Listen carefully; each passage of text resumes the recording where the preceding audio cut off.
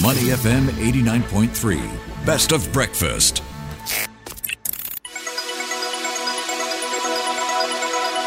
The U.S. Market Update with Money FM 89.3.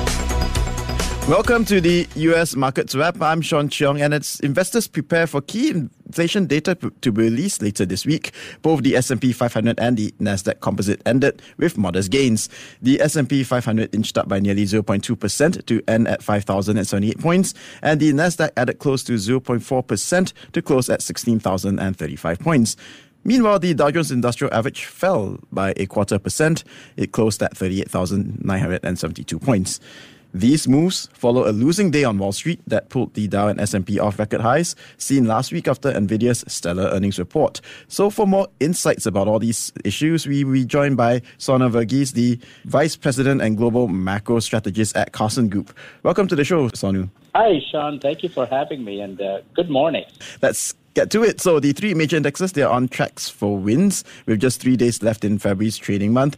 Is there anything investors should be wary about that could possibly change that course? I think coming into January, this is usually a week. What's surprising is this. February tends to be a relatively weak month for markets. Usually the market's best months are November, December, January. But now we've had a really strong February, and there's really good momentum. I mean, the S&P 500, the broad market index, is up close to up about 7% year to date since the end of last year. Over the last 4 months almost, the S&P is up about 21%. Small cap stocks are about up 24%. So there's really good momentum. It's a good sign. Momentum begets momentum when you look ahead as well. When January and February are higher, historically the final 10 months average is about 12.2%. The median return is about 11%. So you're looking at another potentially strong positive year for the equity market here in the U.S., Sean. All right, so some analysts are saying that the market really doesn't have a lot of direction right now,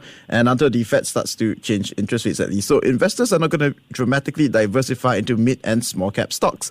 Do you agree? I think all the story has been the Magnificent Seven, especially both last year and even coming into this year, and especially last week with NVIDIA. But small cap stocks have had a lot of momentum. I mean, they've underperformed, I think, this year over the last 2 months.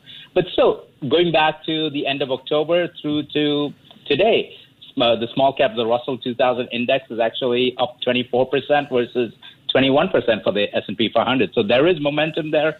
And, even beyond the Magnificent Seven, we're seeing industrials hit new highs, financials hit new highs. Berkshire is doing really well. I know you're going to talk about Japan. Warren Buffett talked about Japanese stocks doing really well. He's got some in his portfolio too. So across the world, whether it's the German DAX or even the Japanese Nikkei hitting new highs, it's beyond the Magnificent Seven too.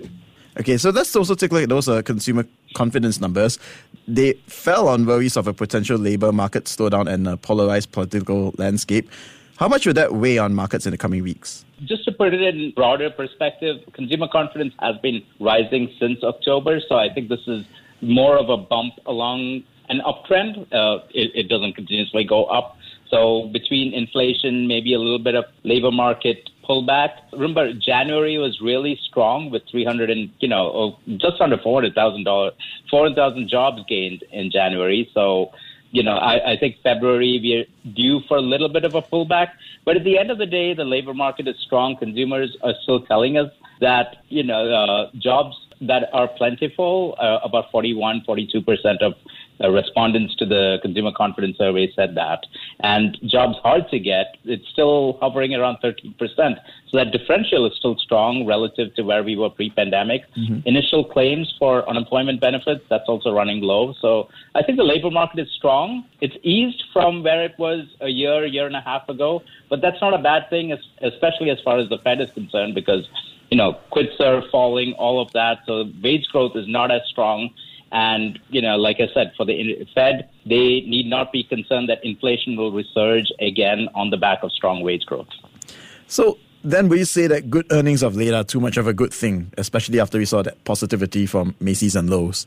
I think I'll put it this way. I think I'd rather have markets go up on the back of strong earnings rather than strong valuations. I mean, if you just take NVIDIA, for example, since December 31st, 2021 through to yesterday, NVIDIA is up about 169%. Out of that, 274% has actually come from earnings growth. Multiples have actually fallen. Multiples have dragged returns by about 105 percentage points. And so that's how you get to 169%, like I said. If there is, quote unquote, a lot of activity somewhere, it's probably in capital expenditures.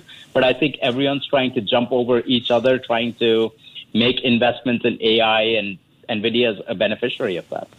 All right, so let's get back to the topic of cutting interest rates. There seems to be many cross currents between the bull case and the bear case. All in all, unemployment is low, GDP is strong, and the economy has weathered several rate hikes. So is it fair to think that there are less reasons now for the Fed to cut rates other than the fact that it's an election year? I think so. I mean, we've always been in the camp that the Fed may cut 3 to 4 times. In fact, even the Fed told us that in their summary of economic projections, the so-called dot plot. At their December meeting, they projected about 3 rate cuts in 2024. But markets, I think went far ahead of that. Just 6 weeks ago, Sean, markets are pricing in about 7 rate cuts, so about a total of 1.75 percentage points across 2024. There's been a massive repricing since then. Right now, markets are projecting what the Fed is projecting. That is about 3 rate cuts in 2024. So the good news is, despite that repricing of rate cut expectations, markets are positive. I think that's a really good thing. And it just shows how much momentum and how much the story is really about profitability more than anything else. The market's not geared on interest rates and interest rate cut expectations. It's more about profitability, and that's a good thing. All right, and let's not forget the first federal funding deadline is approaching at the end of this week when several government agencies are due to run out of money. So which stocks may be pressured if Congress fails to reach an agreement on the budget in due time? I think for the most part, the most cyclical stocks are likely to be most impacted if Congress doesn't reach an agreement and there is a shutdown. We think that's unlikely. I mean, the president had a meeting with the Speaker of the House and the heads of the Senate today. So we think it is unlikely because it's in nobody's interest, especially in an election year, to have a shutdown. But in the event of a shutdown, I think you probably see markets pull back in the immediate term, but chances are we'll get an agreement very quickly. The shutdown may not last for more than a few weeks. Like I said, it is an election year. Nobody, especially the politicians in D.C., do not want to keep the government closed, right? So I think cyclical stocks may hit, may go down a little bit more, but I think things will probably snap back sooner rather than later, even if there is a government shutdown. All right, so we'll be keeping an eye on that. Thanks for those insights, Sonu. Yeah, thank you for having me, Sean. Pleasure to be on. We've been speaking with Sonu Verghese, the Vice President and Global Macro Strategist at Carson Group. This has been the US Markets Wrap, so stay with us on Money FM 89.3. Before acting on the information on Money FM, please consider if it's suitable for your own investment objectives, financial situation, and risk tolerance. To listen to more great interviews, download our podcasts at audio.sg or download the audio app. That's AWEDIO, audio at the App Store and Google Play.